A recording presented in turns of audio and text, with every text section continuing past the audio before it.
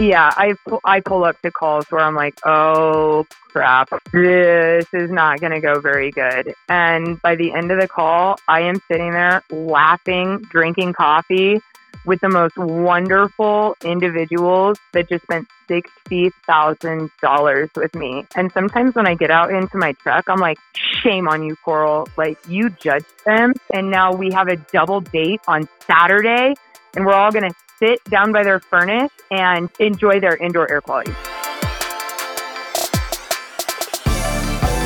Welcome to the Waste No Day podcast, a podcast specifically for and about the home services industry as it relates to plumbing, heating, air conditioning, and electrical. More than a podcast, Waste No Day is a credo, a determination, a mindset. It is a never-ending discipline. It is a refuse to lose pursuit. It is a wake-up call every morning to waste no day. Now here's your hosts, Brian Burton and Nate Minnick.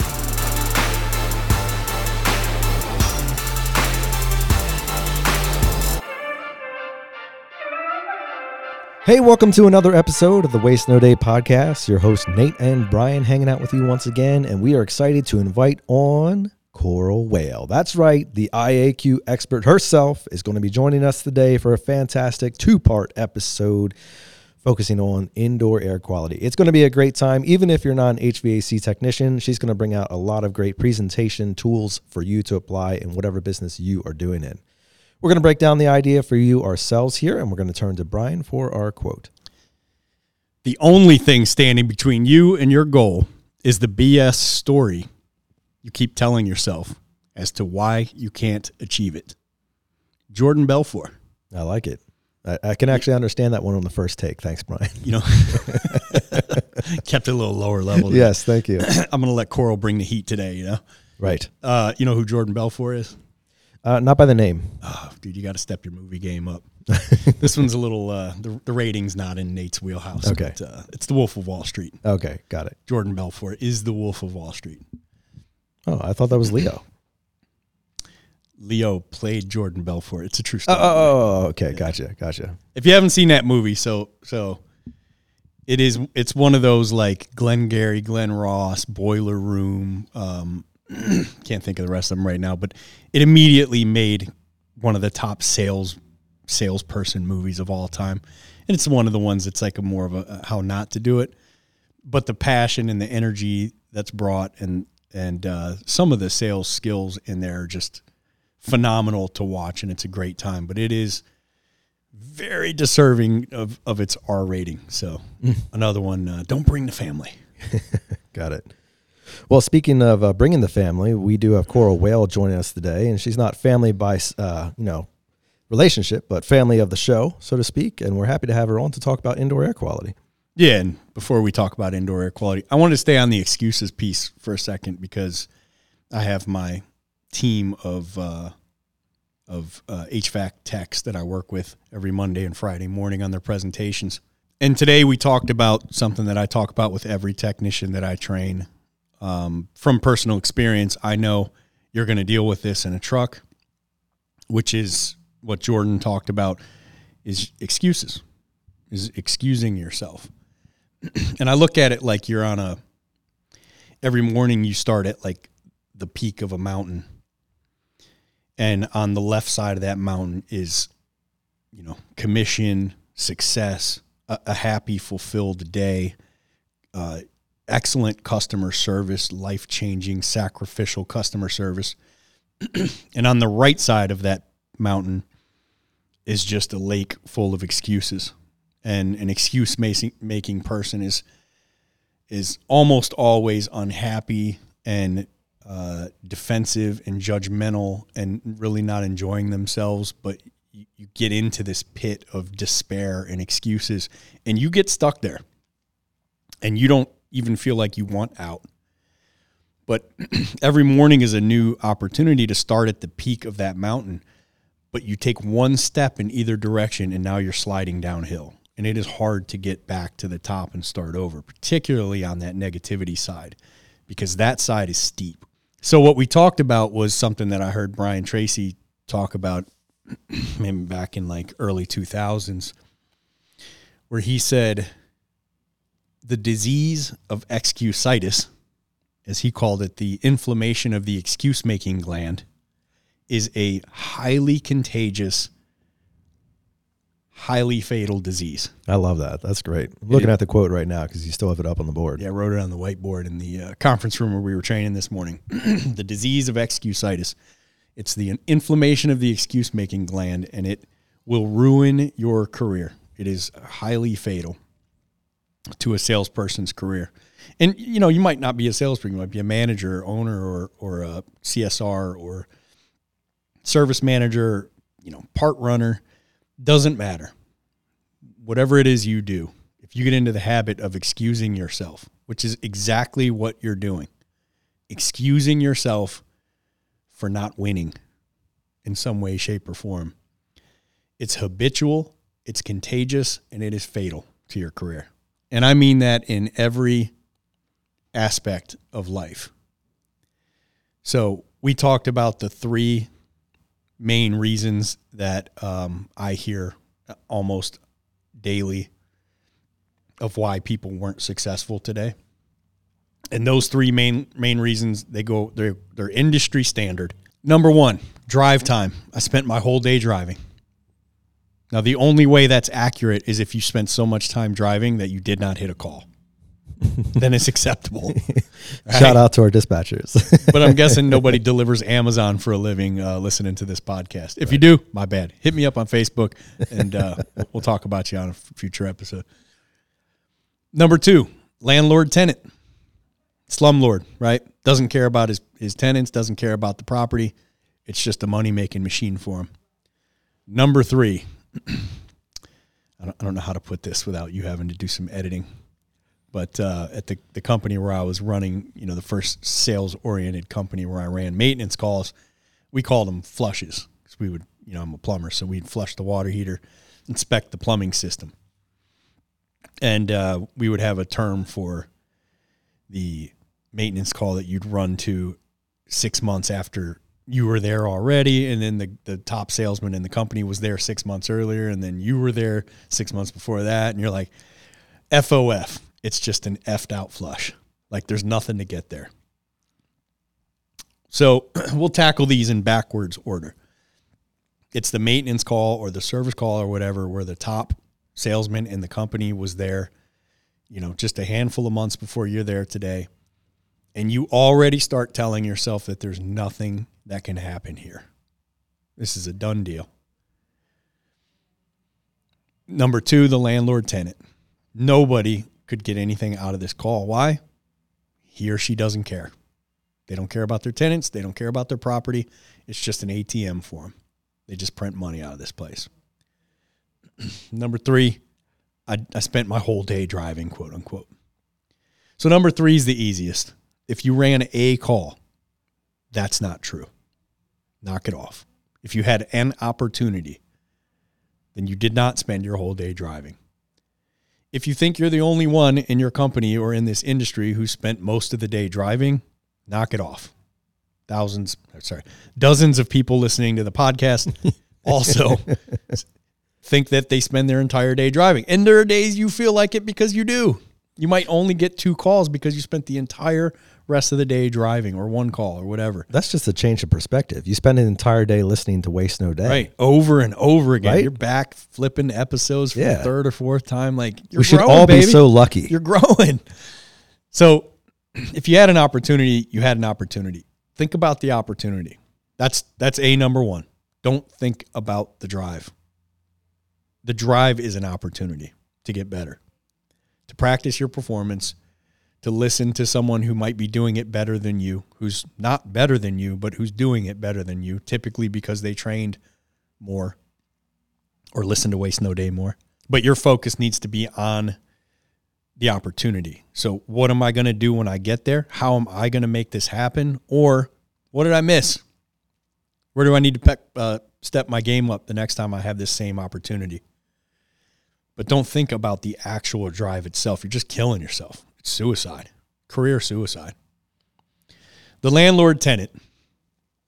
Here's the unfortunate piece. We had a plumber on a call this week where an electrician, he was doing his maintenance call. An electrician got there, I don't know, an hour in or whatever it was. As the electrician's walking in from our company, the plumber from our company tells him, nothing happening here. This landlord just doesn't care. Electrician said, all right, well, hang tight a bit. Electrician found some issues that could be upgraded with the panel. Asked the plumber what he recommended. Plumber told him water heater. Electrician said, I'll get both. Had not spoken to the landlord yet. Got the landlord on the phone and sold both items. Shout out my man, Mr. Sparky. Yep. Got the panel, got the repairs. I'm actually not sure what he got in the electrical part, but also sold the water heater that the plumber was unable to get. And it was so bad that the plumber said, I could actually name him because he loves the lesson that he learned here and is like very proud of this happening. Kevin. It was Kevin. Sorry.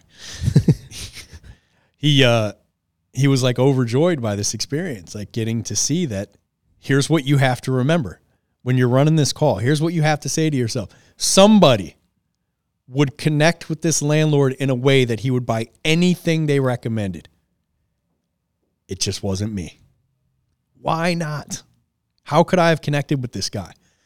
So I always say you need to have a mentor for real, but you also need to have this ideological mentor. You need to have this version of you in your head, or the quote unquote perfect salesperson. For me, it was my actual mentor early on, Lance. I would say, what would Lance do? What would Lance have done? So in my head was this guy who could sell anything to anyone. And I attributed these godlike sales powers to him. I pretended that he could sell anything. So I'd be walking down the walkway, or I'd get that, second no, and I'm calling it a day. And I'd go, nobody could have sold this. And I'd go, well, wait a minute. Could Lance? And let me tell you, the answer has to be yes. And I know you guys who are way down the hill on that negativity side right now are going like, yeah, I'm not doing that. Don't do it for me. I got nothing to gain here from you selling more or getting better. I really don't. For the vast majority of people listening, all 8 of you, I got nothing to gain by you becoming a better salesperson. It's all about your income and your family. And, we're starting off on the foot that if you recommended it, it either needs to be done or they would greatly benefit from it. So if that's the case, you should be selling it. They should be doing it. If they can comfortably afford it, they should be doing it. So for your own sake, get that salesperson mentor in your mind. Maybe it's somebody that's been on the show. You haven't even met them. Doesn't matter. And say to yourself, ask yourself, would so-and-so have sold this? And the answer is yes. And then the next question is, how? That's correct, Nate Minnick. The next question is, how would he have sold it? How would she have sold it? How would Coral Whale have sold this? And Coral Whale crushed, I think she did 2.2 million in sales. Over 2 million for sure. Yep. In 2022, running almost all maintenance calls, maybe all maintenance calls. 70% of that was IAQ. She got to start selling equipment later this year, but 70% of her revenue for the entire year was indoor air quality, which is what, for those who aren't in HVAC, electronic air cleaners, humidifiers, dehumidifiers, this kind of thing, like stuff that you don't have to have in your home to have hot or cold air. Just comfort stuff. And now, I don't even know how many industries are listening anymore. It's like hard to keep track, but whatever it is that you're selling, services of plumbing, water treatment, electrical surge protection, garage door openers, all comfort stuff, like quieter doors, not necessities. You just need your doors closed, right? But you guys are selling things to make the doors close so quietly you can't hear it when your bedroom is right above the garage. I gotta get one of Tommy's people out, bro. Are they in Lancaster yet? I need all these things. I want my garage to stay the same temperature as the rest of the house when the door is down, There you go. So it's all in you're at Woofie's and you're selling like nail pedicures for dogs, an upsell thing. People don't need this, but you're trying to sell these elective type things. tree services and stuff. It's not necessity stuff, so you actually have to be somewhat skilled. So you have to have an attitude about it, a passion and love for it, like what Coral Whale here is going to talk about. You know, most of 70% of her sales were elective, non-necessity items. And you have to say to yourself, what would Coral do? What would Coral say or do in this home? Because I know that she would walk out with this sale. I don't have her here, unfortunately, to take over for me. But what would she say or do that would get it done? So the same goes for the quote-unquote FOF flush, the call that's just banged out, so you know you're not getting anything out of it, is that you know you have enough products or services at your fingertips at your company that you could get something out of it. Like, that's a fact. They don't have everything. Maybe you can refer another brand. I don't know. But most of the time, you have enough products in your brand that you could get something else out of it. If you can just connect with this client and show them some things that they would benefit from in a way that makes them want it. Now, that's your job as a salesperson. That's as far as it goes. So there you go. Drive time, nonsense. As Jordan Belfort said, BS story you're telling yourself. Landlord tenant, nonsense. BS story you're telling yourself. Call that already has everything. Nonsense, BS story you are telling yourself. Make it a win. If nothing else, if there's absolutely nothing to get out of this call, this is the person that has to give you a 5-star review on 3 different platforms. Writing a review, taking a picture with you and posting on Facebook. If you can get nothing else out of this, get yourself and your company famous. Wow them so hard that they agree to make reviews on 3 or 4 different social media platforms for you. Like, that's a win, man. You'll walk out of that call feeling like a champion, even though you didn't make any money on it. So, the disease of excusitis, contagious and fatal to the selling career. The inflammation of the excuse-making glands. What Brian Tracy said happens to the people with the disease of excusitis, they get exiled to an island. That island is called Someday I'll. I get it. I'll being an abbreviation for I will. Someday I'll start training in the evening. Someday I'll start spending my drive time getting better, listening to things like Waste No Day. Someday I'll start asking my clients to buy at the end of the presentation and stop hoping they will ask me. Someday I'll get a hold of someone like me, Brian. Shoot me a text. Tell me your biggest objection. In fact, shoot them to me, and I'll probably read one on the air and like we'll overcome it together. But this is what I do for a living. Helping people with their sales presentations and overcoming objections is like, as a vice president of sales, that's pretty much my job. To help people make more money in less time is how I look at my role.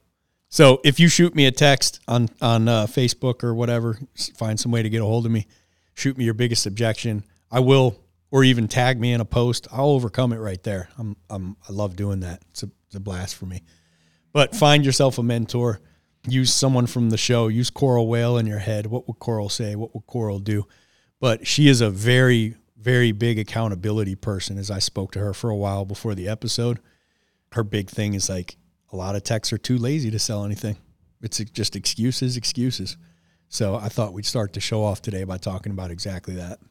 I love it, Brian, and really great quote there from Brian Tracy. I think excuses is certainly a disease that we all succumb to from time to time, some of us more than others. And that's something on this show that we want to be pushing back against constantly, because it's so easy for that to slip in. What we're going to slip in now is one of our reviews, and we're so grateful for those of you who take the time to give us a rating and a comment. We always appreciate those, and we love to hear your feedback. This is a funny one because before I worked at a shop with electricians in it, I didn't know that Sparkies referred to themselves as Sparkies. I thought that was a derogatory term made up by the plumbers, HVAC guys, sheetrock guys, painters on the new construction job sites that I'd be on that all hated Sparkies because they left their wire clippings everywhere. Still do, as far as I know. But Sparky OG, love that. Sparky OG said, my favorite podcast. Week in and week out, great content. We have our entire team listening to Dub ND as they drive between calls. Week in and week out, great content. We have our entire team listening to Dub ND as they drive between calls. Thank you, Sparky OG. I wish you had a name in there so we could give you a shout out back. But I gotta say, Brian, that does sound suspiciously like perhaps a guest we had on, I don't know, maybe episode 102. I could be wrong, but it does have a familiar ring to it. Sparky OG. Yeah. Maybe it's Aaron Hagen. Shout out to Aaron Hagen. If not, we love you anyway, Sparky OG. That's and cool. Shout out to Aaron Hagen for shooting me a little gift package with a couple shirts in it, like a Yeti tumbler, some pens and stuff. The one of the shirts is awesome. It just says "No More Malarkey." It says Mr. Sparky under it. Nice. But it's like one of these shirts that makes my muscles look bigger and my stomach look smaller. Really? Yeah, you'd have to have muscles to know what I'm talking about. Yeah, got it. Yeah, I wore it at the gym the other day, and I'm like, man, it's like it's tight at the top but loose at the bottom. Like Hagen, my man. Yeah, I mean, next time I'll get a pic and post it in the group. Hagen's getting tailored T-shirts over there. Yeah, or for me at least. I appreciate you, buddy. Nice. Well, hey, who we appreciate now is Coral Whale. She's joining us for the show today, and it's going to be a two-parter, so make sure you stay tuned next week for the conclusion of this episode. But right now, we're going to put Coral Whale in your passenger seat.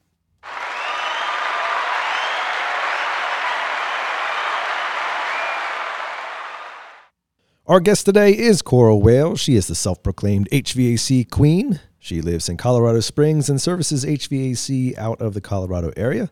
Welcome to the show, Coral. Thank you. It's an honor.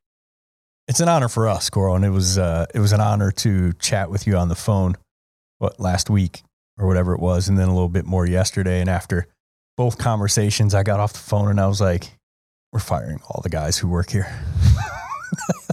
All the guys in trucks here, because Coral's like, Coral is an animal. And it's funny because I see you'll post in some of the sales groups, selling Facebook groups that we're both in. I'll see you post things where I'm like, no way she said that. Like there's no way you said that. And then you'll follow it up with, and I can get away with it because I'm a woman. Yeah, that is true. And I don't like to use that excuse a lot, but there are some things that I say that some people just can't get. It's delivered wrong from other people, I think. It's all about the delivery and the rapport that you build with the client. I mean, you can say some really off-the-wall things if you have a good rapport with your clients, you know?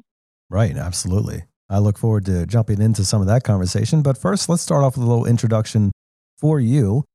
How did you get started in HVAC, and what is it that you're doing now? I started, I worked at an electrical company about 13 years ago.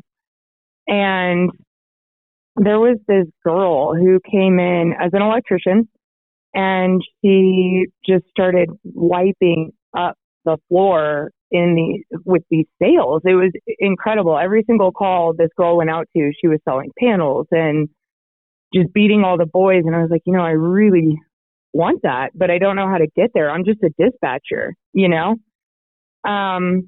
and that was my first commission job, actually, as a dispatcher at this electrical company, which was pretty cool. And then I kind of forgot about it. I had moved on and I went and did a couple other odd jobs, and I ended up in the medical field for a little while. And I ended up circling back around to another company and went in and started doing dispatching, and I was selling maintenance agreements over the phone for the technicians. And it was an hourly position. And I was like, I hate this. I hate not making a commission. I don't understand how people live hourly wise. And so I went to the owners of the company and I said, look, I know I'm just a dispatcher and I'm probably a nobody to you guys, but this is what I want to do. And so I presented a commission-based structure for myself on selling maintenance agreements. And I started making a ton of money. That is not something they liked at all. Okay. at all. They did not like that. They did not want to pay me commission. I was making far too much money. I was making more money than their technicians in the field. And so they decided that it was a pretty bad decision on their part, and we ended up parting ways. And I eventually made it to an HVAC company. That day, actually, I interviewed with an HVAC company to go around to businesses and sell, again, maintenance agreements. I wasn't in the field at this point. This is about 12 years later. I think it was about 3 years ago this happened. And he came to me one day, and the owner of the company said, "How do you feel about being out in the field?" And I was like, "With a tool bag? Like, with a hammer? You want me to go out in the field and work?" And he was like, "Yeah, I'll train you how to do it. I'll train you how to do maintenances." I rode around with one of the top technicians there for a week. He was a service tech. And that's where I took off. I was done at that point. I've been in the field ever since. That was about 3 years ago. And I started realizing that I could sell indoor air quality products, solve people's problems, and make a ton of money. And my career just took off after that. I've been full speed ahead ever since. That's awesome. So you've been in and out of the trades to some capacity for well over a decade then.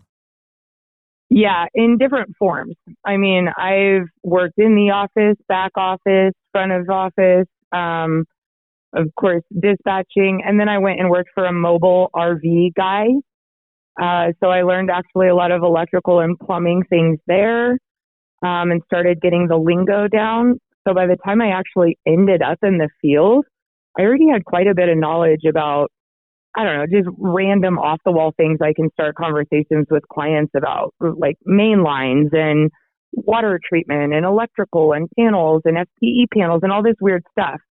And I just started educating. I come home after work and I sit down and I educate myself on products and what I need to be able to say to my clients so that it's truthful, and be able to deliver my message to them so that they'll buy from me.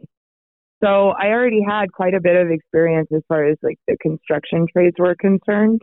And that really helps me today a lot. What about the mechanical aptitude though, Coral? I mean, did you have a background, as a child growing up that you like taking things apart and that type of stuff? Or where did you pick up on the nuts and bolts of it? I have no idea. Well, okay. And to be completely honest with you guys, I am one of the least technical persons in the industry today. But I know enough to be able to go to my clients and say, I can troubleshoot. I can definitely low voltage troubleshoot and do some things like that. But when it comes down to, really getting into, say, like a chiller or something like that, I have no idea. A lot of the times I'm actually on the phone with my service managers, asking them questions and still educating myself every single day about why this component isn't working or what we need to do to get the system up and running or something like that, which is why maintenance is perfect for me. I don't go out to down systems where I need to spend 5 hours trying to figure out what the fix is. I'm going to proactive clients that would like their system cleaned and presenting solutions for other things in their home. And that's why I think I excel so much, because I'm finding issues and I'm giving them a solution and they want it. They've never been presented a solution before. Well, I'm sure it's not the first time that you've heard of Coral, but we do have a fair amount of technicians listening, and some of them may come from more of a technical mindset that they're saying, well, oh yeah, nice and easy for you. You're out there in an HVAC uniform, but you don't know crap about the industry. Right. What do you say to that type of mentality? I feel like I do know. When I'm out there with guys or I'm training and when I'm talking to clients, I know a lot about machines and HVAC and how they work and all that type of stuff. I don't know what to tell them. Maybe they should educate themselves a little bit better on the delivery process. But I don't have to know a whole bunch about this industry, especially running maintenance calls. I mean, a lot of companies right now are veering out to hiring people in different sales positions that have never even heard of HVAC. Some of the best employees that I've seen be hired are from Starbucks or from Dutch Brothers, where they talk your ear off and they're really good with people. I don't have to know how to get a machine up and running if it's already running when I get there. That's the beauty about maintenance calls. And so in some ways you're part of a new wave of technician. Not to say that there won't always be, the technical piece of it, but you're part of a communication wave, whereas the trades have traditionally been more of the let's go into the basement, fix stuff and come back up. You're part of this new version of it. Yeah, absolutely. I mean, you're always going to have the wrench turners, and every single company needs them. We need those technicians to be able to go in and really figure out what's wrong with some of these systems.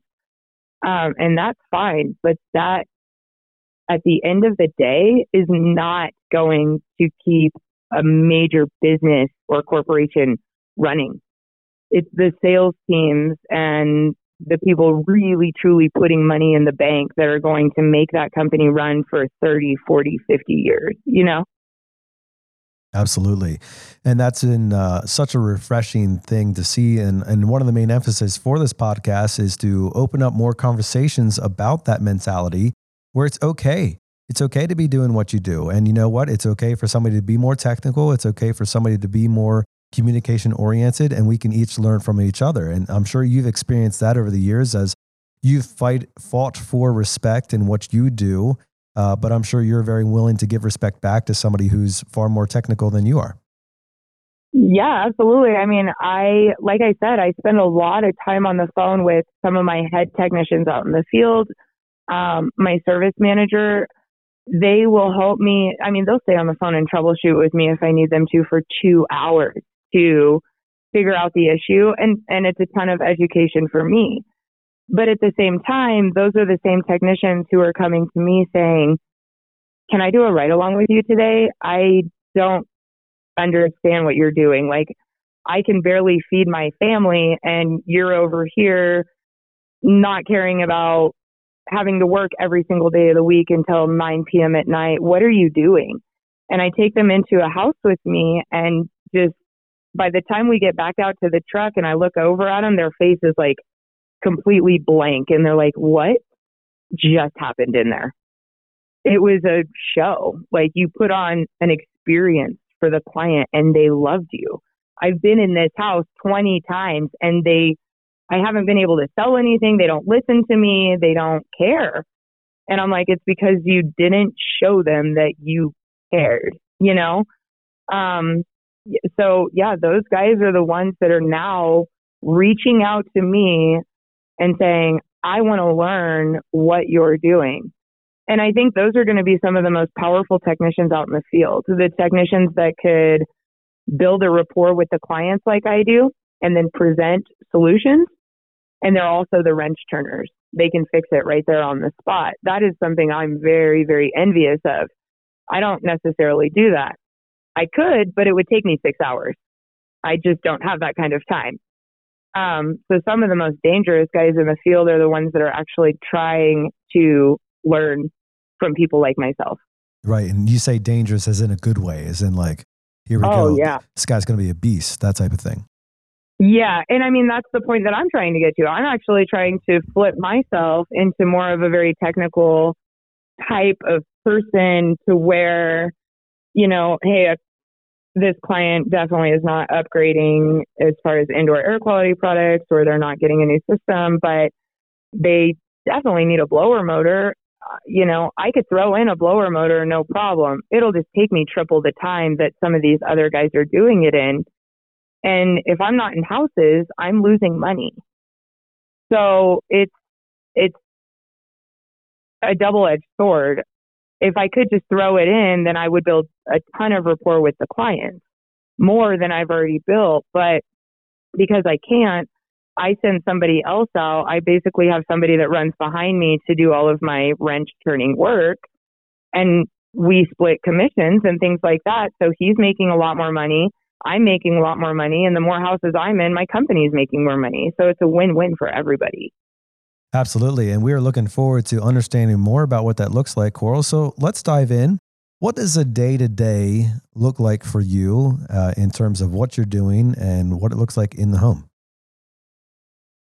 So I go to, I dispatch straight from my house. I'm barely ever in the office, which is really flexible. I run anywhere between 2 to 4 calls on a good day. I normally don't like any more than 4 calls because I feel like I can't really build the value with my clients if I have a ton of calls on my schedule. I usually average anywhere between $20,000 to $40,000 a day in sales. And I go home. I'm home by maybe 3, 4 o'clock in the afternoon. And that's my day. Back up. Was that 20 to 40,000 a day?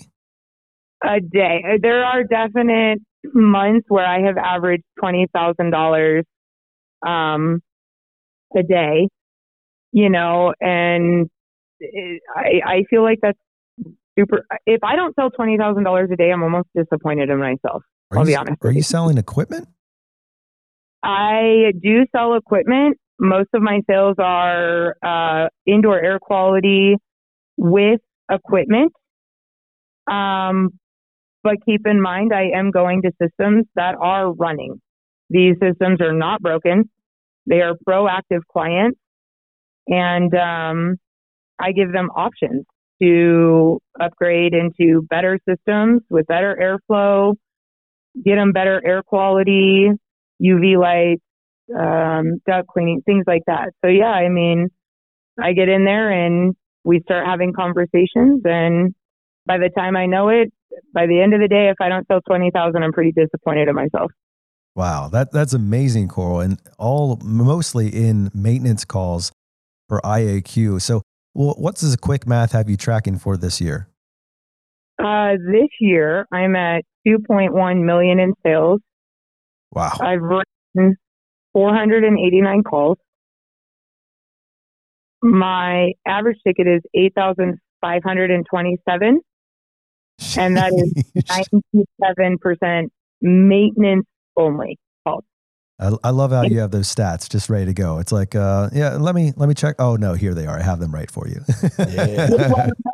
But I have always done, and I have always encouraged it. Always, I tell everybody, track your numbers. It's a game changer. If you're not tracking your numbers and you don't know exactly where you sit every second of the day, who's in front of you and who's behind you, you are really, really hurting yourself for sure. Yeah, but way before we had iPads, Brent Buckley and I, who came up together at the same company, had our little binder, I guess, where it was like calendar binder where every job we ran got written down in there. And at the end of every week, every month, we did our own average, like ticket average, closing percentage, maintenance fee only, diagnostic fee only, mostly because when the managers put it up on the board, we wanted to be able to argue that it wasn't right. Yeah. But, also to hold ourselves accountable. Yeah. Well, and it really does hold me accountable. And the other thing it helps me out with too is, say I'm having a really bad week. I don't just go out and do this every single day. I mean, especially being in sales, we have sometimes weeks where we don't sell anything at all. But I can go back in my calendar and I can say, all right, it's okay. There was this one week about 2 years ago where I sold absolutely nothing, and I ended the month with 400,000 in sales. And tomorrow's a new day, and let's go get it, So tracking my numbers also really helps me stay positive, especially if I'm just going to houses and hearing a whole bunch of no's right in a row. And that does happen to a lot of us, and it can put you in a pretty big slump if you don't know how to pull yourself out of that. Right. And we've done entire episodes on the importance of KPIs, because you need those indicators to be able to tell you whether you're winning or losing. And you can't just get to the end of the month and be like, oh, I lost 15 days ago. I lost. You need to be able to see that live time, so to speak, so that somebody, yourself or your numbers, slaps you in the face and say, hey, wake up here. We got to change some stuff. But you said something, you keyed in on something on the phone last week where you just said, some HVAC techs, and we don't need to exclude the plumbers and electricians in this. Shoot, everybody. I mean, swimming pool cleaners, garage door techs, whoever's listening, are just straight up lazy. Like, they don't care. They're not getting involved in this. They're not holding themselves accountable. They refuse to. They even asking a client to become an owner of they might do the presentation they have to do because it's part of the job, but it usually ends with, hey, and here's my card. Give me a call if you ever want to do something, without actually asking the person to buy. And it really is just laziness, because doing that stuff in the beginning is work. It's hard work. It's hard work to, every time you get out of a job, to bust out a notepad and write all that stuff down. And even now, you have Service Titan or Successware or Sarah or whatever you're running at the company you're at. That's really going to track all this stuff for you. It makes it pretty easy.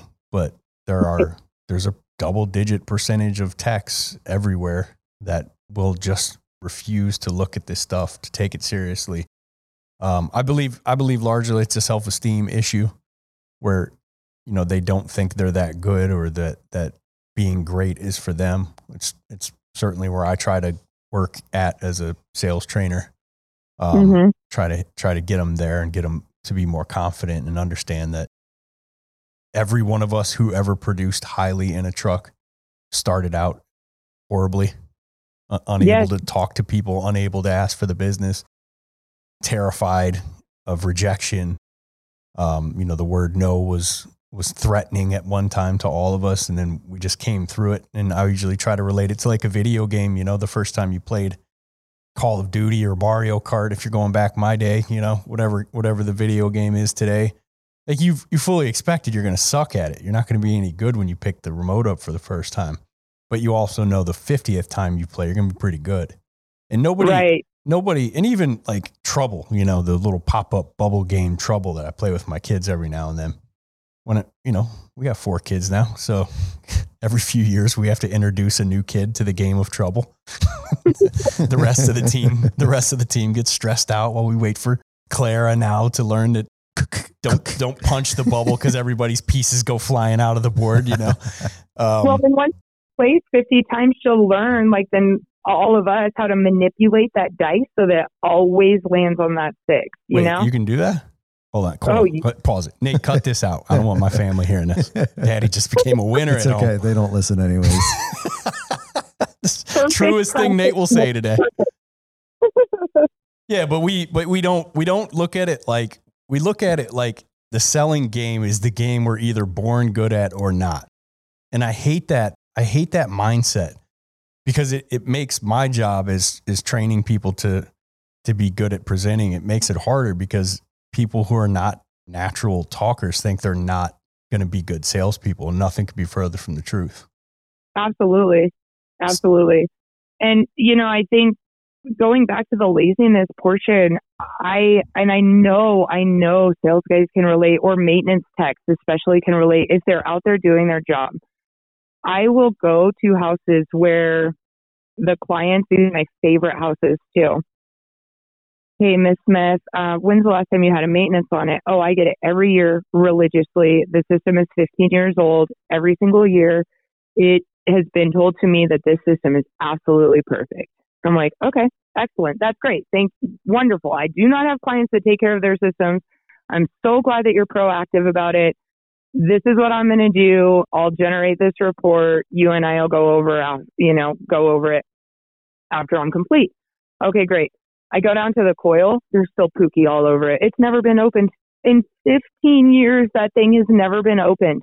Oh. Somebody has been going into Miss Smith's house, looking at the system, maybe wiping it down and telling her that it's running fantastic, And I open up that coil. Those are my absolute favoriteest coils to open in the entire world. There's covered in hair, dust, debris, no airflow is getting out of there. It started causing the blower motor to leak grease and oil, a whole bunch of stuff. And I go up there and I show her this, and she's like, "What's that?" I'm like, "This is your HVAC system. This is your air conditioner. She's like, I'm never calling those guys back again. They've been maintaining this system for 15 years. They've never shown me pictures. They've never told me anything. I've never seen this before. What are we going to do about it? That's my favorite question in the entire world. What are we going to do about it? I ask it when my clients ask it to me. I already know they're looking for the solutions, but I am making so much money off of lazy technicians. I want them to get better. I want the lazy technicians to realize that if they just weren't as lazy, they would make a ton of money. Their clients would be happy with them. Their businesses would be thriving. But at the same time, without those lazy technicians out in the field, it hurts me, right? So I need them. Double-edged sword. Got it. It is. But we're all here to help each other. I truly do believe that. And I wish more people were on that same boat in the industry. I don't really have many competitors, I guess you could say. But I'm also always wanting to bring my team up with me and teach them how to maybe give a better delivery or not be so lazy and follow an actual process. But I really think that if we all just kind of helped each other a little bit more instead of slamming each other all the time, this place would be so much better. There's too many clients out there for us to be competing like that, you know? Absolutely. And I have to ask you, Coral, I mean, it sounds like you can hold a conversation quite well. Did you just happen to walk in and have this immediate success? Were you born with a piece of IAQ in your hand, or how did you get to be the monster that you are today? You know, I figured out how to solve problems. That's it. The bigger the problem you solve, the more money you make. And so when I first started out in the field, I remember my very first couple of days, I was terrified. I didn't know how to talk to the clients. I had always kind of done something as far as sales were concerned in dealing with people, but a lot of it was over the phone. So the first problem I actually started out learning how to solve was leaky blower motors, believe it or not. No IAQ, no anything like that. It was me figuring out how to show the client that their blower motor was leaking grease and oil, which is a problem. And then I started figuring out how to show them. And I would record it on my phone, and I would show them how dirty their blower cage was and their blower motor leaking grease and oil. And once I showed them that, I sold a blower motor on almost every call, because I feel like almost all of the blower motors leak grease and oil. And in my mind, even though I'm not very technical, I do know that a motor needs grease and oil in order to always run efficiently and not seize up. So even though I'm not technical, I know that that's a problem, right? Once I figured out how to solve that problem, I sold blower motors on every single call. They needed it. And then I figured out that, okay, what is this leaky blower motor not blowing efficient air? What other issues are it causing within the system? And then I figured out that coils get really, really dirty if they don't have good filtration. And then that's when I really started selling indoor air quality. I started selling the filters. And some people are totally against 24-volt electronic filters. I love them. I sell them to all of my clients. I have them in my house. I see how they work. I believe in them. And because I believe in them, my clients feel it. They can feel me believing in the product that I'm selling to them, and they will buy it every single time, no matter what. I got one of those at home too. You do as well, right? Yes, sir. Yeah. That thing's I love it. that thing's clutch, in my opinion. Yeah. They're amazing. And it blows my mind that you get onto some of these HVAC groups and they're like, those filters are a scam. They don't work. Why you guys are out there scamming people? And I'm like, whoa. Like, I've seen them work. I have them in my house. They work. And I return to my clients' houses after a year, especially if they're members, because I run their maintenance calls. Hey, how's that filter working out for you? Coral, I've never felt better in my life, in my house. I mean, my dust is gone, my allergies, I can open my windows now. It's working. Yeah, but if you put Duracell batteries in someone's smoke detector, some HVAC tech online is going to tell you you're ripping them off by not using Energizer. You know what I mean? It's always somebody out there who we are in the trades. I know. And I hate that. I don't know why. Why are people doing that? I don't know. Nate doesn't let me do that anymore, so I just don't do it now. Well, Coral, I'm sure it's not the first time that whether it's online or in person that you've heard people have opinions about indoor air quality.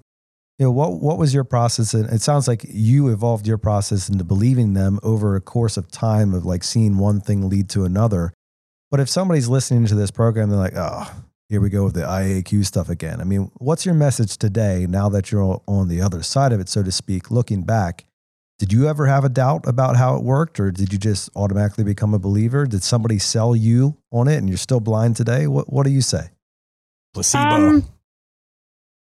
You know, that's a tough question. I always thought that the products would be useful, but until I really put them in my own house and experienced them, it was really hard to sell them. It's really tough to sell in a product that you don't believe in. So, I mean, honestly, if there's guys sitting out there and they're like, I hate indoor air quality, I don't believe in it, I encourage them to invest just a little bit of money, because it will pay for itself, for them to go out and buy the products that they don't believe them in, and then install them in their house. Give it a month, and I promise you, those guys are going to be the same guys that are sitting on this podcast one day saying, I should have done it 10 years sooner. And I came from the medical field too. So when I worked in medical, I dealt with a lot of DME. That's what I did in the medical field for about 2 years. For the uninitiated, could you tell us what that means? Yep. So DME, durable medical equipment. All of my patients had like BiPAP and CPAP machines. They were oxygen users. A lot of them had COPD. They had severe allergies, asthma, sinus issues, especially where I'm in Colorado. So we get tons of allergies. And so I started using that with my clients on site. And I started telling them, you know, hey, one of the reasons why I moved from durable medical equipment into HVAC was because I realized that your houses were killing you with all of the dust and the debris in your ventilation system. And you keep claiming that you have these horrible allergy symptoms and your sinuses are always messed up and all this kind of junk. Well, look at what you're breathing in. You don't even have a filter in your HVAC system. So if you don't have good filtration, you are the filter. That's what I tell all of my clients. If you don't have good filtration, you are the filter. And then it really gets them thinking about what they're breathing in. And the second I take all of that stuff out of the air or I install indoor air quality products, their symptoms in their home cease to exist. And I get letters and 5-star reviews on Google and phone calls from my clients just almost crying. They're almost crying, just thanking me for helping them find a solution that nobody else has ever provided them. They had no idea. And once I told them why, they were the happiest people in the world. I still get calls from my clients to this day. Coral, I can't believe you helped my wife so much. Literally, it's life-changing to be able to go home and live healthy in your own house. That's you ever do like you get one of those calls and you're on a call and this guy just will not part with the money. And you're like, I'm glad you called right now, Paul, to tell me about how much it helped your wife. I'm going to put you on speaker here. Can you help me out? I like the, if you don't have a filter, you are a filter. The one I train here is the first. Do you know what the biggest filter in your home is? Air filter.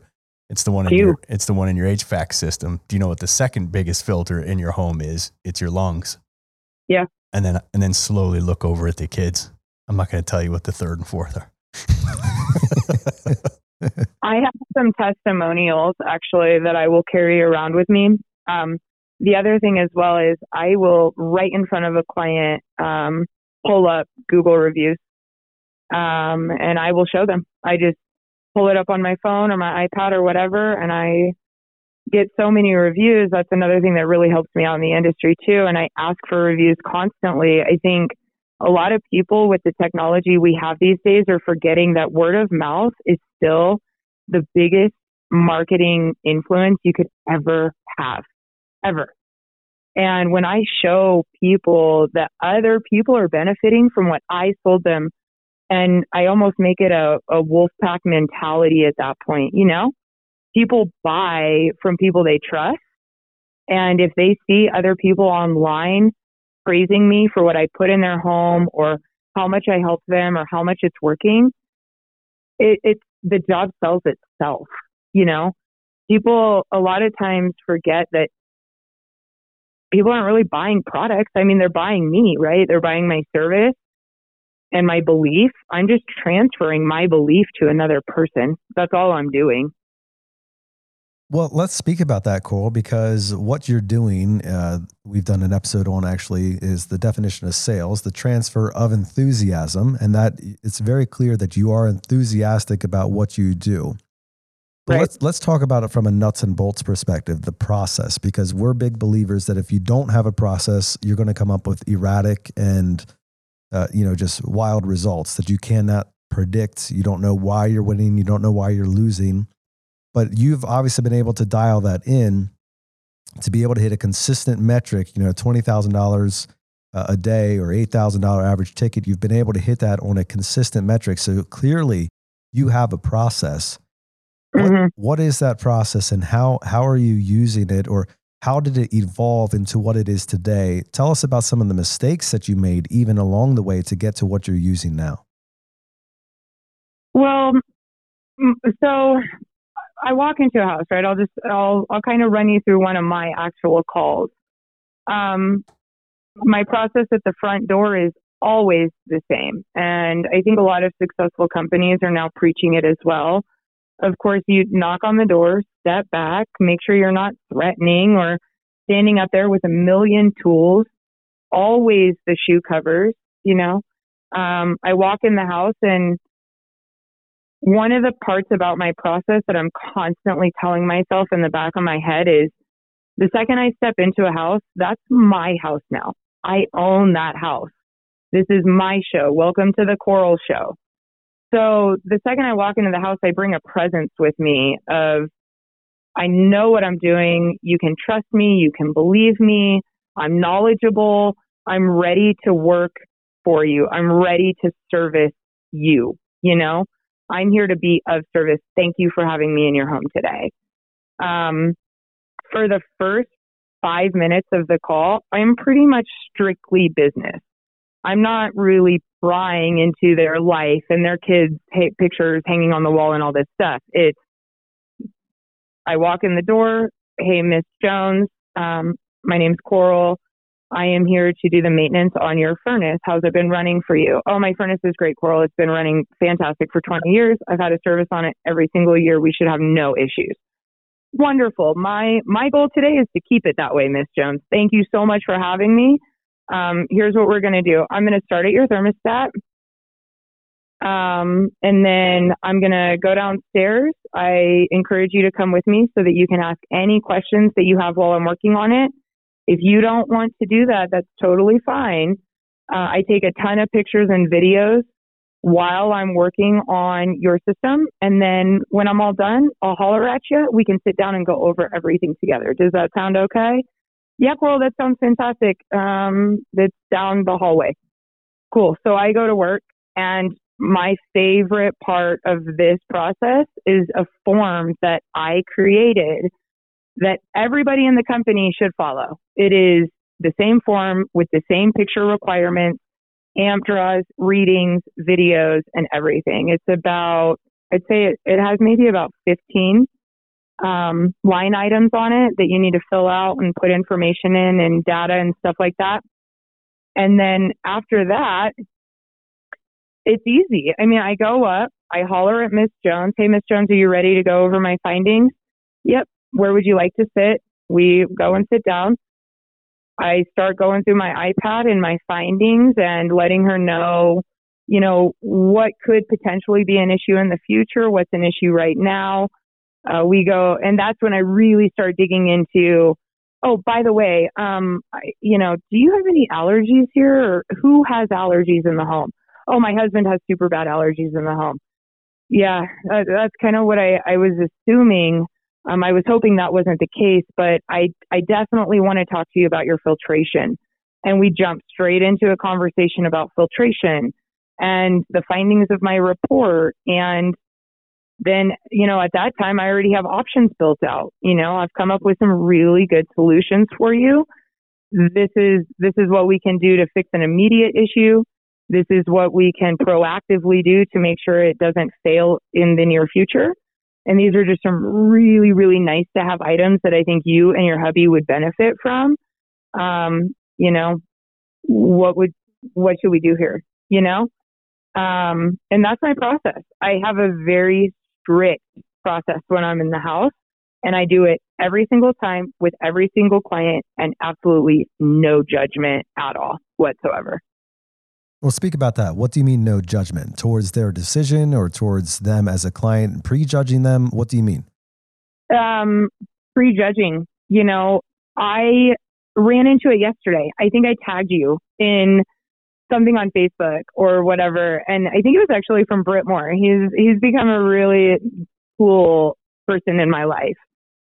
He's encouraged me a lot. And he had mentioned that he has tried to tell his team what I do. And they said, oh, she's in a rich neighborhood of Colorado. Anybody could do that.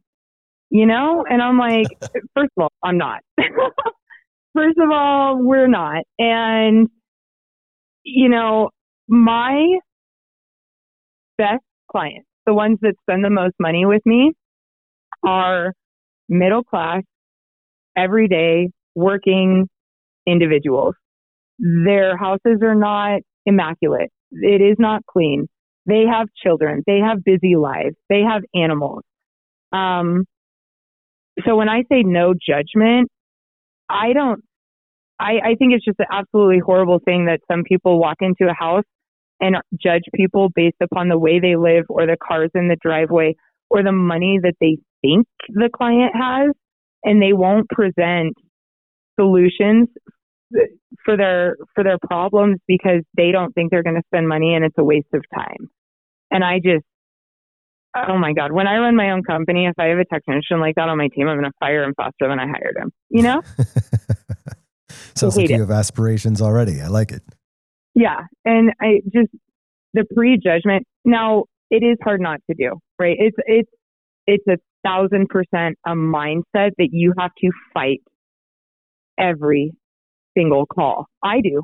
I mean, they're in the back of my mind, in the very, very far back, because I've learned how to push it really far into the back of my brain.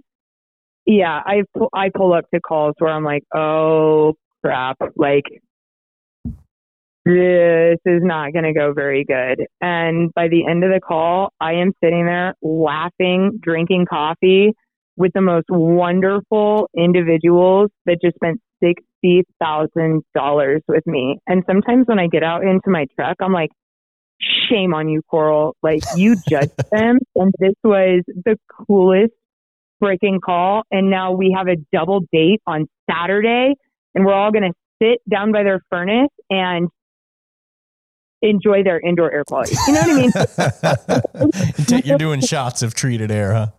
Yeah, exactly. I'm like, I'm like, I'm so jealous of you guys. Like, this is going to be so cool. Your daughter's going to benefit from this so much.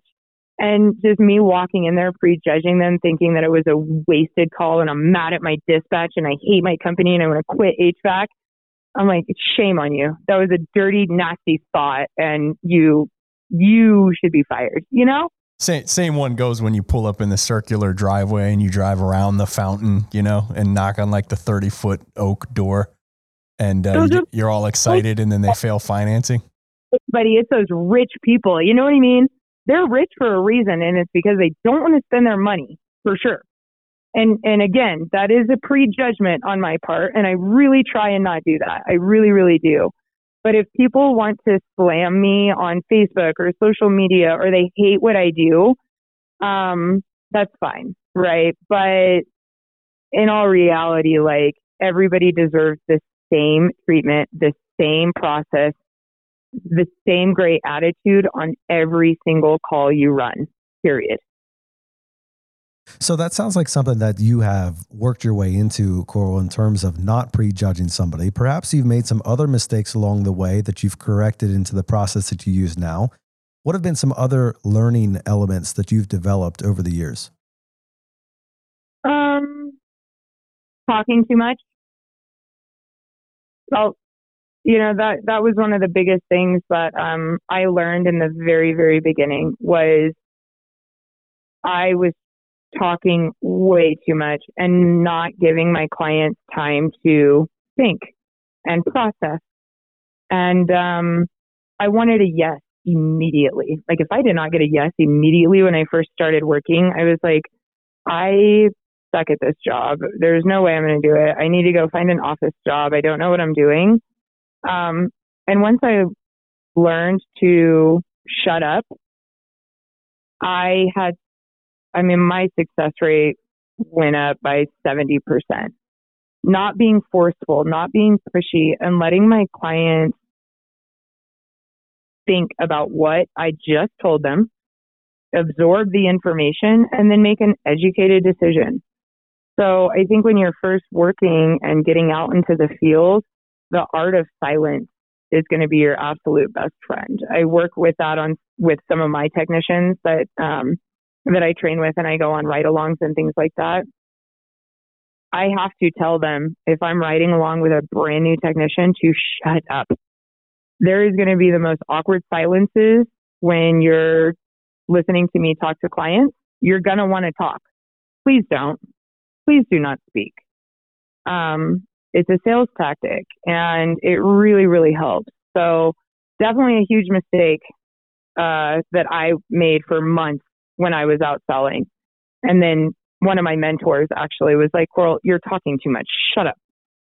Stop talking. Let them sell themselves. And once I started doing that, it became a light switch. It was very awkward at first, but I could literally see my client's brain working and selling themselves on the products that I just presented to them. And before I knew it, they were picking my top options just over and over and over and over again. And then it just became extremely consistent. Nice. So we have Simon Garfunkel and now Coral Whale with the sound of silence. It's good. Yes. Yes. Yeah, there is a training, like a self mastery that has to happen with that, with leaving toddler Coral in the truck when you go into the home, at least to ask the closing question, because the saying, there's a million different versions of it, but the one I like is once the buying question's asked, whoever speaks first leaves with the product. It's super true. And it got to the point I always had an apprentice in my passenger seat. And it got to the point where I would say in the beginning, we're going to go back in here and I'm going to give them the opportunity to become an owner right now with a yes or no question. Not only do you not speak, but you see this mole on my cheek? That's where you look until they say yes. Do not look at them. Do not make eye contact. Don't start crying. Don't scream. Don't tell them you'll buy it for them. Yep. Well, it's an incredible tool. It's one of the best tools I carry with me is silence, for sure. That's good, Coral, and that's something that we have found to be successful here as well. Just curious along the way, if somebody is listening to that piece of it and they're thinking like, oh, wait a minute, that's me. Like I'm very guilty of that. I start talking when I get awkward silence. What did you do to train yourself out of that? I mean, because that had to be very difficult to tell yourself to shut up. Like, what were some things that you found successful in helping yourself stay quiet, even when it got long and awkward? Say the alphabet. That's what I started doing. Wow, never tried that one. In your head, we assume. Yeah, well, yeah, it would be very A, B, C. And which one would you like to go with? A, B, C, D, E, F, G, H, I. Oh, wait, I don't know anymore. I went to Detroit Public School. I could stand there. Another thing that I had to process or practice with the silence was mirroring the client. And that can be very awkward too, but I am starting to work on the mastering imagery. And so if I present the options to the clients and they cross their arms silently, I will cross my arms. I step back maybe a foot or two, and I start saying the alphabet in my head over and over and over again. And I do not speak until they say yes. Now, I just got a mental image of Nate and Sarah Minnick here sitting at the table, and Nate says, "No, thank you," and Coral just sits there quietly. Yeah. All right, maybe, and Coral just sits there quietly. All right, yes, fine, yes, and Coral's like, "Oh, okay, good. I can stop saying the ABCs." Inquiring minds want to know, Coral, how many times have you made it through an alphabet at one call? I have said with one client, we sat there for about a half an hour, dead silent. No way. Yes, dead silent. Brian would have gone through the alphabet 3 times in that. Oof, no, well, I would have had to text you for what's after J. But Exactly.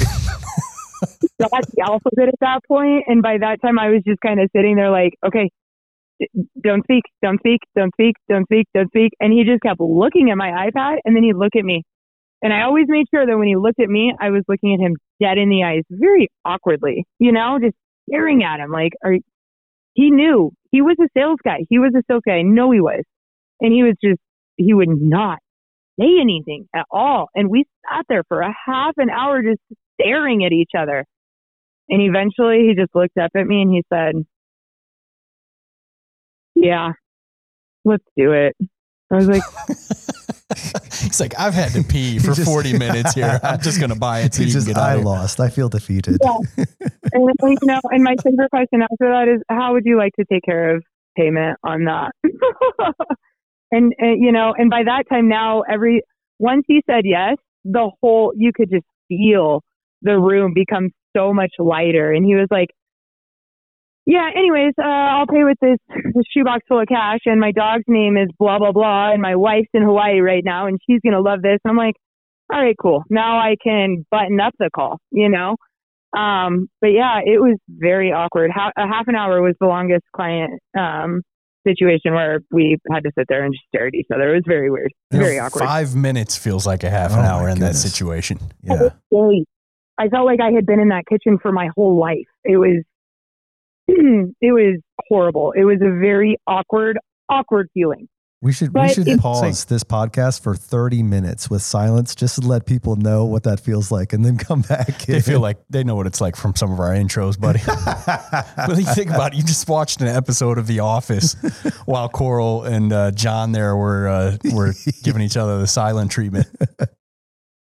So I'm going to give you guys, speaking of the silent treatment, one of my other things, speaking of like mistakes, was, have you guys ever heard of the porch light close?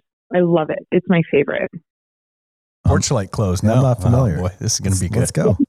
I call it the porch light close. So what I do is, I can tell that I have some clients on the fence, right? They really want to talk about it. They're very, very interested. They've asked me tons of questions. I actually have both of them home. Very interactive. I've gone over my findings, gone over my quotes, given them prices. And I can tell that they want to say to me, "Can you email it?" Or if they say, "Can you email it?" I'm like, "I already did. I already emailed it to you. It's already sitting in your email," right? And they love that because they're like, "Oh, okay, so she was going to let us think about it, and she's not being pushy." So that's really cool. That takes a lot of stress off of people. But what I do, and you have to time it right, and I don't know the exact timing. I can just kind of feel it after doing it for a while. I will stand up from wherever I'm sitting, and a lot of times I kneel. I kneel down. If my clients are sitting on the couch, I won't sit on their couch. I kneel down so that I'm really on their level, and I can look at them eye to eye. I like to do that with my clients. And so what I'll do is I'll stand up, and I'm like, "You know what? I really, really do not need to be involved in your guys' financial decisions. Why don't I go out to my truck? I have a couple of phone calls that I need to make. I have a client that's been calling me nonstop since I've been here. Let me go help her with her remote batteries or whatever, right? And I'll tell them something like that. I'm going to go hang out. You guys talk. Tell you what, why don't you turn the porch light on when you're ready for me to come back inside? And they're like, yeah, we just want some space, right? And so I go out to my truck, and it usually takes them no more than 5 minutes. 5 minutes is all it takes. I am standing at my truck watching for that porch light to come on. The second it comes back on, I give them about an additional 30 seconds. So I'm not standing at the door waiting to bust back in, casually wrapping up a conversation. I walk back up to the door. I step back inside. I show them, I go to stick my hand out to shake their hand, and I'm like, so are you going to shake my hand or are you going to push it away? And they shake my hand every single time they do. I've never not closed a sale that they didn't let me back in a second time. Brilliant. I that's a clever take on it, while allowing them the ability to stay in control, but while you're still there on site. So it's like that safe distance thing. Yeah. That's cool. I like that. Yeah, it works very, very, very well. And like I said, it has worked 100% of the time with me. I'm sure that, if other people have tried it, it doesn't work every single time. But I have definitely learned that if a client is willing to let me back into their house a second time, that job is 90% more likely to sell than not. And when I say that, I'm also referring to follow-up calls as well. So even if it's not the porch light close and I don't stay on site, if I got a client that really does just say, no, my husband is at work, I really need to talk to him. Okay, no problem at all. Is there a better time maybe where I could come back when both of you are home? I know that I gave you guys a lot of information today and you're going to have a lot of questions that you would like answered. Maybe I could come back at like 6 o'clock. Will you guys both be home then? Cool, that would be absolutely fantastic. Could you come by at 5:30? No problem at all. If they let me back in that house a second time, I'm selling that job. There's no doubt in my mind at all. Has anybody ever forgotten to turn the porch light on, or like how does that work when they forget the bulb's out and they don't know? Yeah. They'll come and get me. I did have one client that, he walked out to my truck and we had a conversation out there for a little while before we went in. It was a $60,000 job. It was equipment, indoor air quality, all kinds of stuff. I think I sold a panel over there, a water heater. This was a big freaking job, $60,000 worth of work. And I said, flip on your porch light, John. And he was like, I didn't want to flip my porch light on, but I did want to come out and talk to you in private. And so we're talking in his driveway, and he said, you're really, really good at what you do.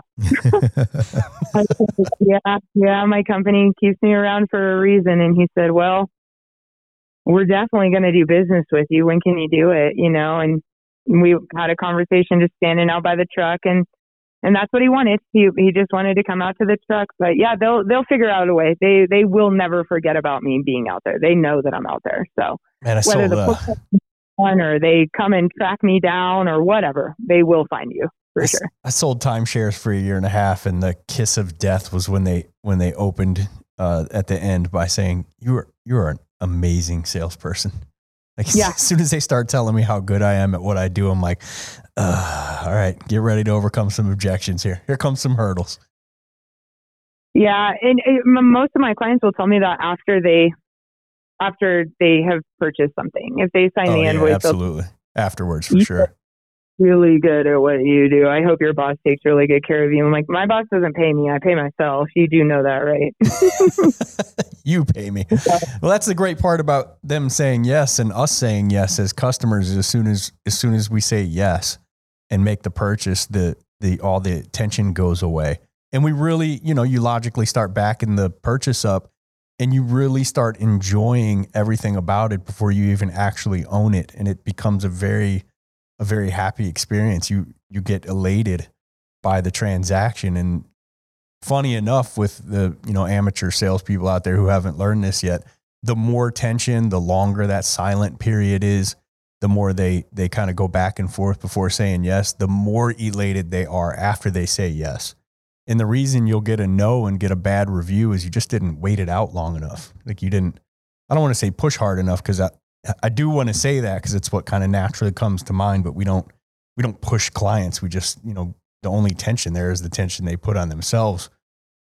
But the longer you can wait that out and the more times you can ask and the more help you can offer them with overcoming their objections, that typically 90% are actual objections that they think are keeping them from becoming an owner of the product or service.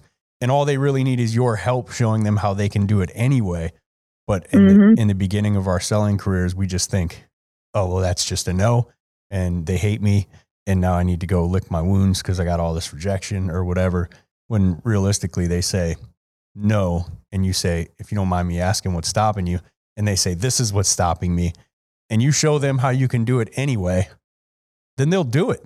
Oftentimes they'll do it. They actually think that's keeping them from going forward. A lot of times it's just the money when they think, they have to write a check right here, right now for this amount. Yeah. Well, and my favorite clients too are the ones where I walk in right away and I'm already just immediately, I step one foot in their door and they are already giving me objections about why they're not going to buy anything at all today. Those are my favorite. And I completely ignore them. I ignore their statements. You're too expensive. I can't afford this right now. I don't care if it's broken. I'm not buying anything from you today. I'm like, not a problem. I'm not here to sell you anything. I'm here to maintain your equipment. Not a big deal. I'm telling you, by the end of an hour and all of the objections thrown at me through the call as I'm walking down the hallway, closing the objection doors, those clients are sitting at the table signing $20,000, $30,000, $40,000 jobs. I truly feel like when you walk in the door and a client's like, I'm not buying anything today, they're terrified that you are going to give them options, because those are the biggest buyers that you will ever come across, ever. I have calls sometimes on my schedule that are like, I don't want the technician to carry in their iPad. That iPad means that I am going to buy something today and I don't want to hear it. And they spend a ton of money with me. I love them. They that defense mechanism tells you something right up front, doesn't it? Yeah, absolutely. I'm not buying anything today. Well, you see, actually, you don't want to buy anything today, but you know you want to, Right. Those are my why would you say that? If you put yourself in the customer's shoes, your customer Coral here, our first client of the day. Why would you open the front door and say, just to let you know, Nate, I'm not buying anything today? Other than the fact that every time you open that door for a salesperson, you do what? Buy. It's the only reason you would say that. Why else would you say it? Only reason why you would say it, because they are buyers, and they truly, truly are. I love those clients. I had the coolest clients yesterday. I sold $5,000 in indoor air quality products to them. They had 18 quotes left before me from our company. Everybody who walked on site had, now whether it helped or not, it probably did help that maybe some of the products were already in the back of their brain, right? Somebody had already gone in there and maybe planted a little seed. But regardless, the technicians before me, all 18 quotes were never sold. 18 quotes? 18 quotes, yes. This guy had 18 quotes from us.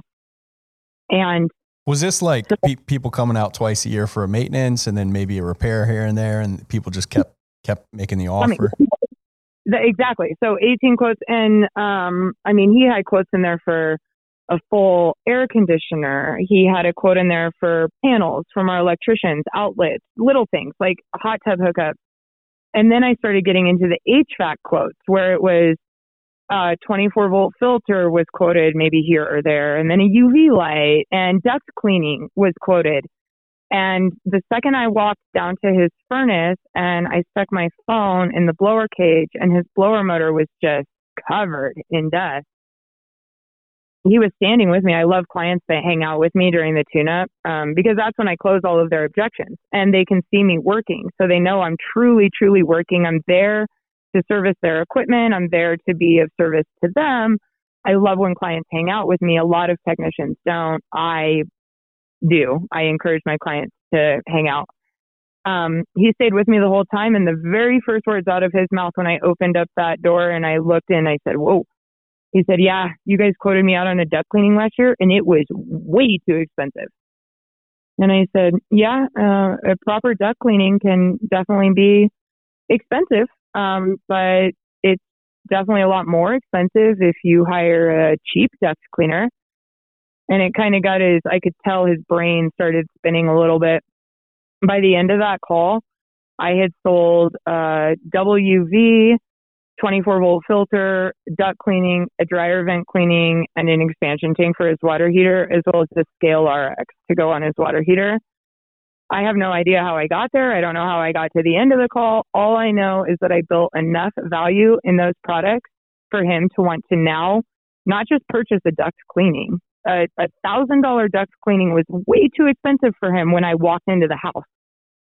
And now he just signed a $5,000 quote and financed it 1 year, same as cash, to get these products into his home when it was talked to him 18 times before I walked into that house. It was awesome. That is awesome, Coral. And I love how you're just so excited to share those successes. I know our listeners hear it too, and we'd sure love to hear more about it. We're about out of time on this podcast. Would you be willing to come back next week and keep sharing some of your stories with us? I would be absolutely honored. Well, that's a wrap for this part of the episode. I'm sorry to interrupt, but it's been a great time already, and we are sure looking forward to the conclusion of our conversation next week.